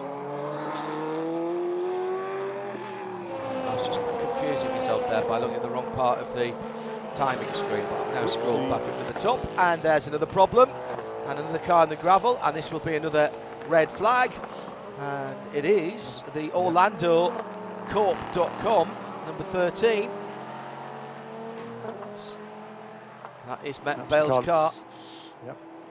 Matt Bell set that fastest time by 0.003 over Dakota Dickerson, but it's already driving that car right now. He will be qualifying that car later on this afternoon, and he's found the gravel track. That's going to bring an end to the session for the non-pro team. So anybody out there trying to do a qualifying sim right at the end, sorry, you missed your chance. Was there contact there with the number 18? Yes, very close, Ryan DL there, but I'm not sure we can convict him from the evidence that we've seen on the screens there. Race control will, I'm sure, take a look at that. This is turn 4, drivers left, and I think he might have been having a moment before Ryan DL arrived on the scene, to be honest, but impossible to tell there. Ori's fine. Adjacent, that's for sure. Adjacent, very good. Yeah, I'm not sure I could overturn the on-field umpire's decision with what I've seen. What I've seen there. Let's go back to Shea, who's picking up some of the drivers who've been out today. Mikkel Jensen next on the list. Mikkel, fastest guy in LMP2 by the end of the session. That's got to be a good feeling for you going into qualifying in the race. Yeah, of course. It's just practice, but the car is good. The team is doing a great job, so I think we have everything we need to go for the win this weekend. How important is that going to be given how tight this championship battle is? It's super important. It's a crazy track with so many cars. You know, we do 116 lap times and we have 50 cars or 49 cars, so it's hard to get even one free lap out there. Every lap you do is with traffic, so it's all about traffic in the race as well. You only have 10 cars that are faster than you out on the track, so is traffic as big of an issue? You're passing every lap. Yeah, we're passing, but you never get a clean lap. You have to find your way by. The first sector is tricky. Turn 7, 8, 9, 10 is tricky because it's super narrow. Even the last 2 corners, so you can't really find your way by. You have to take some risks to get through and also be super smart. Good luck this weekend. Thank you. Thank you. And the sound of a V8 engine behind the LMP3 means that Ori Fadani is back on his way. We're still under red flag conditions at the moment. Half a minute to go before the virtual checker comes out. So as Jeremy said, I think that will be the end of the session for P2, P3 and GTD. Hello everybody, welcome along. If you are just joining us, we're going to have just under 15 minutes to go as we go back to green. It will be all exclusively for the GTP cars and for the GTD pros. Expect some quick times here and some drivers hanging it out just a little bit at at IMSA Radio. IMSA Radio on RST, part of the Radio Show Limited network of channels. 2 races, 2 race weekends to go. And looking forward to this one immensely. Green flag flew about 15 seconds ago, and there's 2 distinct groups of cars out on to the circuit. The first one headed by Tom Blomqvist in the MSR Acura, number 60. In there as well is the Corvette, surrounded by GTP cars, including 3 Porsches in there, I think. Yeah, this is going to be really interesting. And you look at the GTP times, we talked about earlier on, all 10 cars covered by a hair over 3/4 of a second, but 8 of those 10, the first 8, just 0.443 of a second between them. I mean, it is incredibly tight there between all of those 4 different manufacturers, 8 different cars. And this final 50 minutes of this session is going to be really, really interesting. You see now, I think, how fast these cars are capable of going. They'll probably go faster again in qualifying later on this afternoon, but you get a good gauge now of what sort of lap speeds are attainable around here. And we've heard a couple of drivers talk about the short track length here, 2.439 miles. This track is almost exactly the same length as Canadian Tire Motorsport Park. That's 2.459. So just a few meters basically difference there. And somebody talked about the difference between shorter track than Road Atlanta. Well, Road Atlanta is 2.54 miles, so it's about a tenth of a mile shorter than Road Atlanta. But of course, Road Atlanta is a good bit faster in terms of lap times. There's only one slow corner there at Road Atlanta, whereas here there's several. Yeah, it's busy. Point. It is busy. Very busy indeed. Jeremy Shaw, John Hindhaugh in the booth. Shea Adam in the pit lane as the time inexorably counts down. 11.5 minutes to go. Hello to Billy and to Gary B and to Kevin Luther and Alan Space all tuned in. Don't forget, we'll have qualifying for you with the World Feed TV pictures coming up for the first time for you away from the circuit, and qualifying later on this afternoon, whether you're in the US or further afield. No blocks, no breaks, and no subscriptions for that. And then for those of you outside the US, all the races this afternoon and indeed tomorrow available via the live video feed on imsaradio.com. We'll tweet it out as well just to make sure you can click directly to it. Looking forward to a 4-hour Michelin Pilot Challenge race tonight into the darkness. We had a practice session yesterday, if you weren't with us. That's finished at checkered flag time, and it was properly dark. Very, very dark in places. This is not a track that is lit like Daytona or other speedways, because generally speaking they don't race in the dark even on the speedway here. There are pools of light in places and big honking black holes of dark in others, to be quite honest.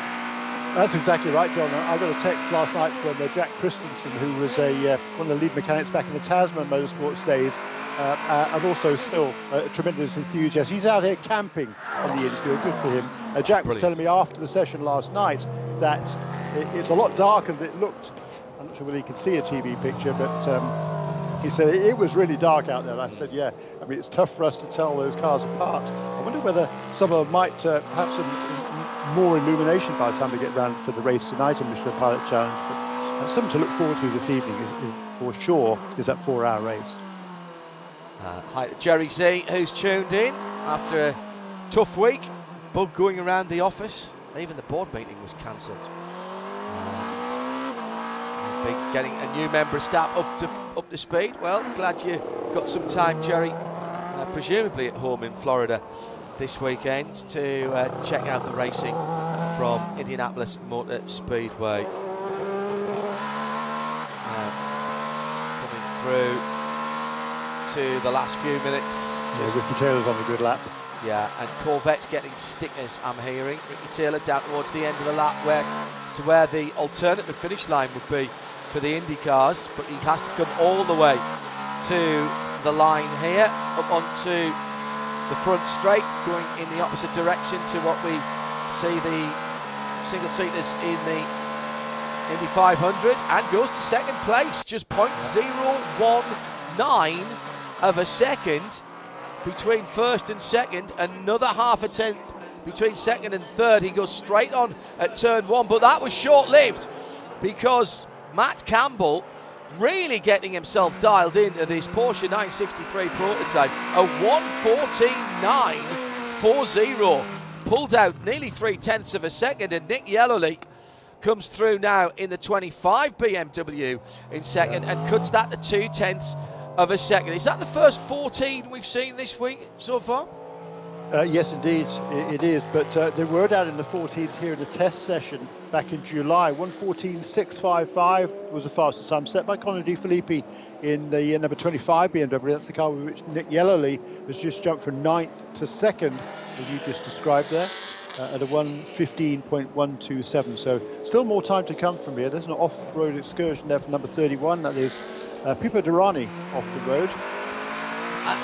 All you've got to do is drag a front brake, and the speeds here are so quick, down into turn 1, turn 12, turn 7. You're struggling straight away.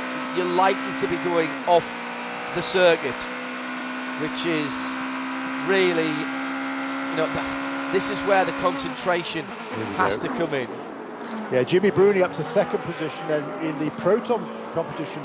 Porsche number 59 at a 1:15.030, but Matty Campbell's really got the hammer down now. That's the fastest time yet for a GTP car. Either it's significantly faster than yesterday. Fastest time yesterday of 15.1 by Matt Campbell, but in the test of 14.655. Well, he's just at a 14.489 for Matty Campbell. Sebastian Bourdais up to 2nd position at a 1:14.6. Philip Eng, 14.6 in the car number 24 as well.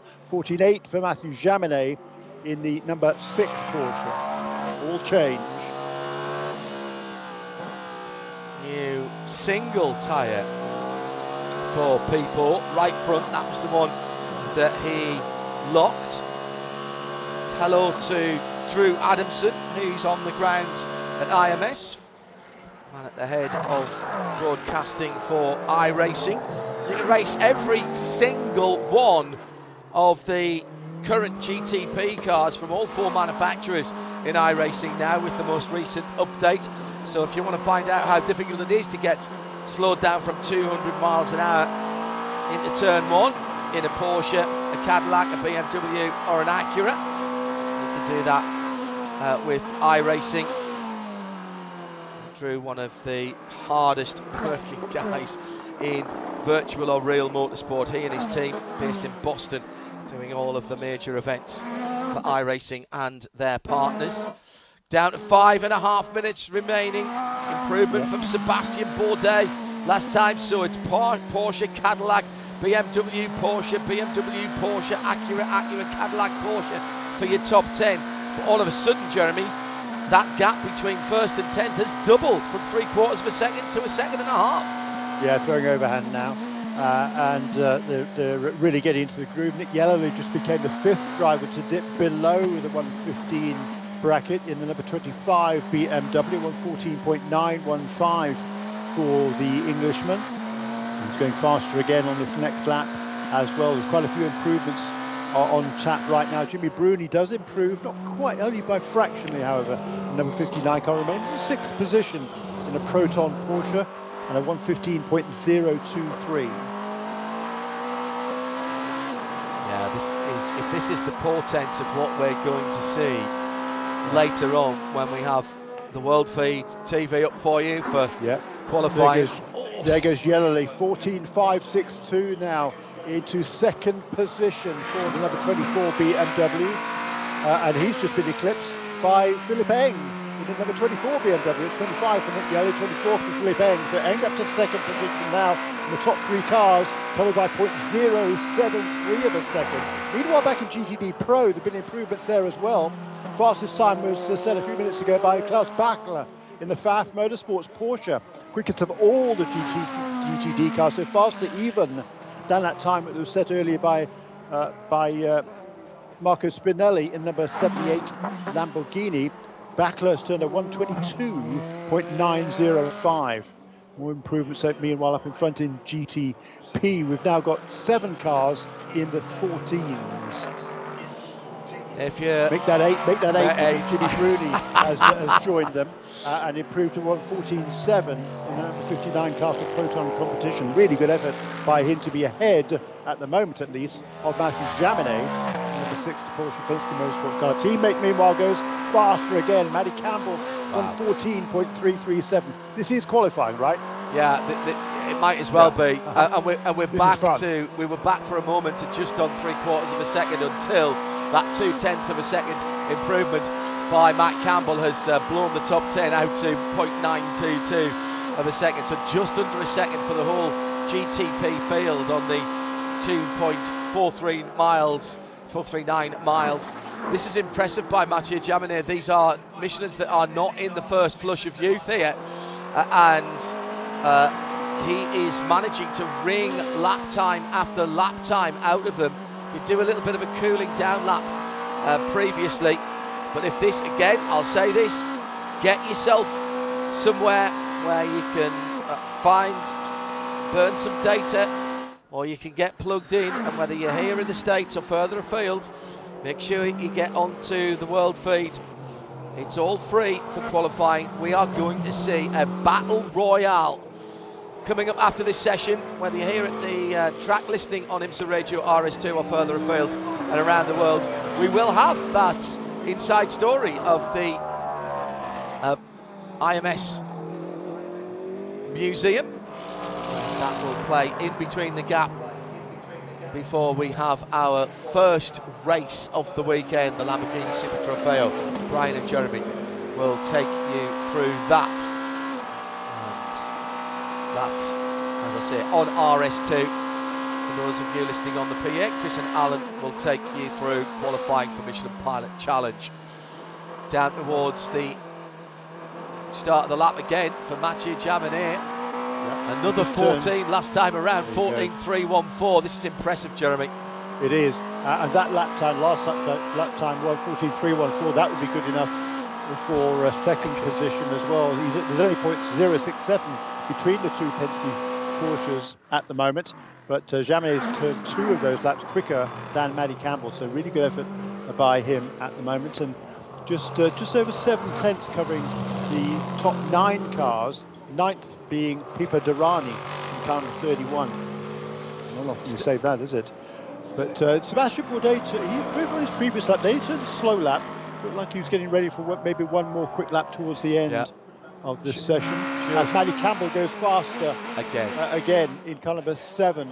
1 minute 14.218 now for Matt Campbell in car number 7 for Porsche Penske Motorsport. His teammate Jaminet 0.052 of a second behind with a 2.70. Jules Gunon improved as well last time around. Second in GTD Pro for the red, white and blue, number 79 WeatherTech Racing AMG. But at the moment it's the battle of the Porsche Penske Motorsport Porsche 963 GTPs at the front of the field.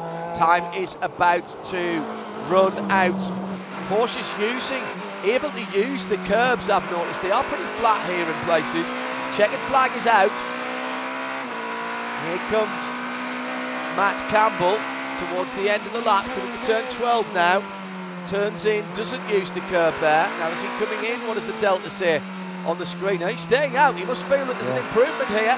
Well, he was purple in sector 1, not quite an improvement in sector 2, but it's another good lap here from Matt Campbell in number 7. Another improvement by Jules Gunon as he goes to the line, but he still sits second in GTD Pro. Here comes Campbell and goes to a 14.085, only just missing out on a 73-second lap. That is very impressive indeed. His teammate Mathieu Jaminet now the better part of 0.2 of a second, but still running at the moment. He comes to the line now and does not improve. 14.912. Eng is in the pits. Yellowly has seen the checkered flag. Sebastian Bourdais is across the line and doesn't improve. Tom Blomqvist improved on his last lap to a 14.6, but that's only good enough for 6th position for the MSR number 60 Acura. What a run, Jeremy. What a run for Matt Campbell. It wasn't just the last lap. It was all of those laps that he posted. That was super impressive for the longevity of the tyre on that 963. And both of those cars, 2.8 seconds ahead of the rest of the field. If that was qualifying, they would have locked out the front row and 0.3 from second back to third. That's impressive. Yeah, that really is impressive. That was some really impressive laps there for the Australian Matt Campbell. And he, once again, is fastest as he was yesterday in the first pre-practice session. As you say, this is only practice, it's not qualifying. That'll be later on this afternoon, but I'm excited. I think it's going to be a lot of fun this afternoon, and I think it's not beyond the realm. I think it's quite likely actually we'll see times in the 13s when we come down to qualifying. You did mention that Tom Blomqvist improved on his fastest on his last lap. Indeed, he did, and he absolutely matched the time by Sebastian Bourdais, 1:14.603. But Bourdais had done that first, so he is shown ahead in those two, 5th and 6th. Just remember. Sorry, Jeremy, go ahead. Well, just really tight from 3rd down to 9th, just 0.4 of a second covering those 7 cars. Just remember this, the track temperature was 26 Celsius, which is 79 Fahrenheit, and the air temperature at the end of that session, 20 degrees Celsius, 68 Fahrenheit. Let's see what we get. That's nice. That is nice. Let's see what we get when we go qualifying.